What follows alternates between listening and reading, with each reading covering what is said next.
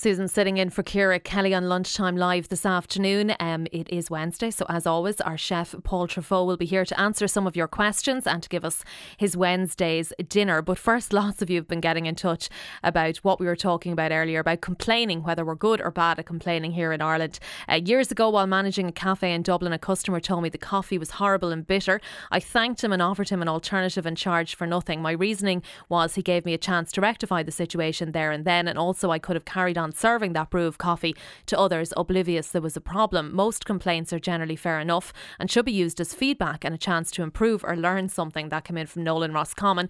One in here: hi, in my experience, people have given up complaining because many Irish people, particularly those employed in customer facing capacity, have no idea of how to deal with a person who genuinely has a complaint. All you get is a shrug of the shoulders and a blank look. There is massive deficit in training people in dealing with the public. You pay for a service, then you should get that service. That came in from Kieran. And another one in here: I work with the public every day for 25 years. We in Ireland are bad at complaining, but not because we don't complain, because we do, but because we are rude, nasty and have a sense of entitlement. We should learn the art of complaining and some manners. The person we complain to should be treated with respect instead of barked at. And that came in from Mark in Cork. Paul, tell me how you deal with complaints. Do you ever get them?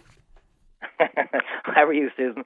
No, we're very lucky. We're 17 years in business, and I'd say count the amount of complaints we've had on our hands.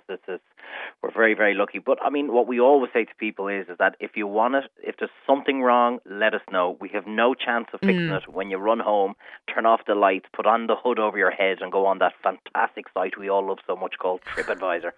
So just let us know. If we can fix it, we'll certainly fix it. Absolutely. Okay, Paul, we've got lots of questions but I want to get your Wednesday's dinner quickly first, if we can, please. So I'm going to do something totally different. We're going to go from dinner to breakfast, because so many people ask me how you make a granola or a muesli or something like that, and it's so easy and it costs half the price of what you buy it in the shop. So get a packet of porridge oats, just normal oats, and then get pretty much any and every seed that you possibly can get in the supermarket. There's all the small bags, and if the budget is good, get the double-sized bag, because it works out a good 15% cheaper. Yeah. Put all the seeds together, get a load of mixed nuts, walnuts, pine nuts, hazelnuts, everything at all you can like that, almonds as well, pecan nuts. Chop them all up. Again, put half of that mix in with your porridge if you've bought the big bags, and keep the other half in an airtight container. That's perfect for 6 weeks' time when this runs out. Then in a pot, melt 4 ounces of proper butter. None of this slimline nonsense or coconut oil nonsense. Good old-fashioned Kerrygold. I'm very biased, obviously, been down in Kerry. And then dissolve about 4 fluid ounces of golden syrup in with that. Mix it all up together, into the oven, 180 degrees, about 5 minutes. Take it out quickly because nuts burn very quickly. There's a high fat content. 5 minutes, mix it all up, back in again for another 2 or 3 minutes, mix it all up until everything goes nice and kind of golden brown. And then here's the big trick that everybody makes a mistake. Put your fruit in once you take it out of the oven. Don't put the cranberries or the raisins into the oven, because they just go like little bullets. So take it out and then let it go completely stone cold. Mix it up again, make sure everything is stone cold. Airtight container, and that is breakfast sorted for about 6 weeks. A little bit of fresh natural yogurt, some lovely fruits, and a teaspoon of wild honey. Geez, you'll be running around the street all day. Yeah, I love granola, and it would last for 6 weeks then once you put it in an airtight container. The trick is you must make sure it's stone cold. If there's any bit of warmth in it, what will happen is it'll basically sweat and then it'll rot and it'll go off after 2 weeks. That sounds lovely. I'm actually going to try that. Okay, thank you, Paul. Okay, question here. Hi, my husband's currently receiving radiation. Garlic, onions, peas, beans, lentils, cabbage are off the menu. Can you please suggest some chicken menus that don't include the above? Okay, so first of all, I would say, like every chef should say, I'm no medical expert, so definitely consult with the doctor first of all, but it's very easy to eliminate everything that your husband can't have there. So I would say keep it as plain and as simple as possible.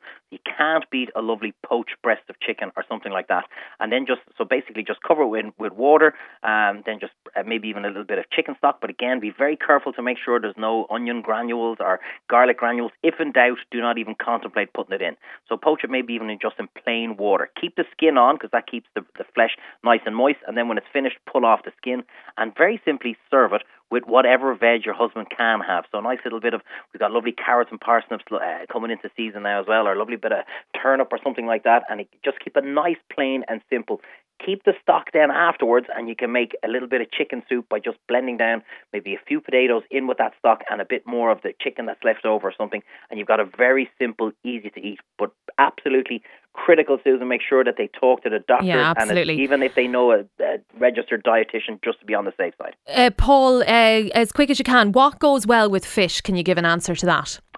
What goes well with a lovely glass of Chablis, something like that. So what goes well with fish? You know what's beautiful? Simple, plain, melted butter with a squeeze of lime juice in it. If you want to get really fancy, add in a few capers and a little bit of diced up tomato. Perfect. How do you make a good bolognese? Any tips? Yeah, quick bolognese. Okay, so we'll do the easy version.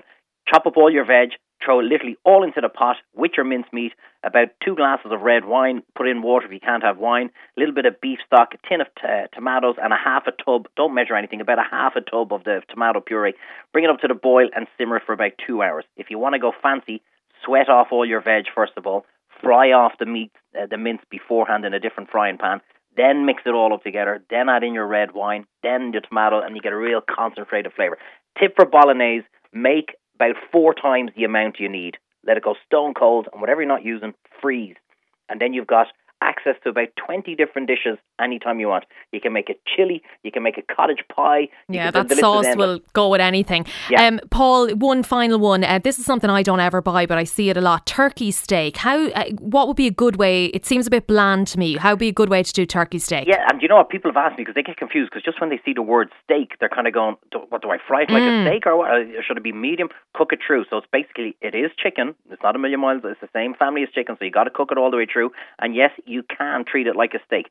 So season it, a little bit of rock salt, pepper, a little bit of olive oil, and maybe even something like a simple curry powder or turmeric, and then fry it like a steak. But again, remember, treat it like chicken. Cook it all the way through. It's simple, it's really cheap, and apparently it's good for you.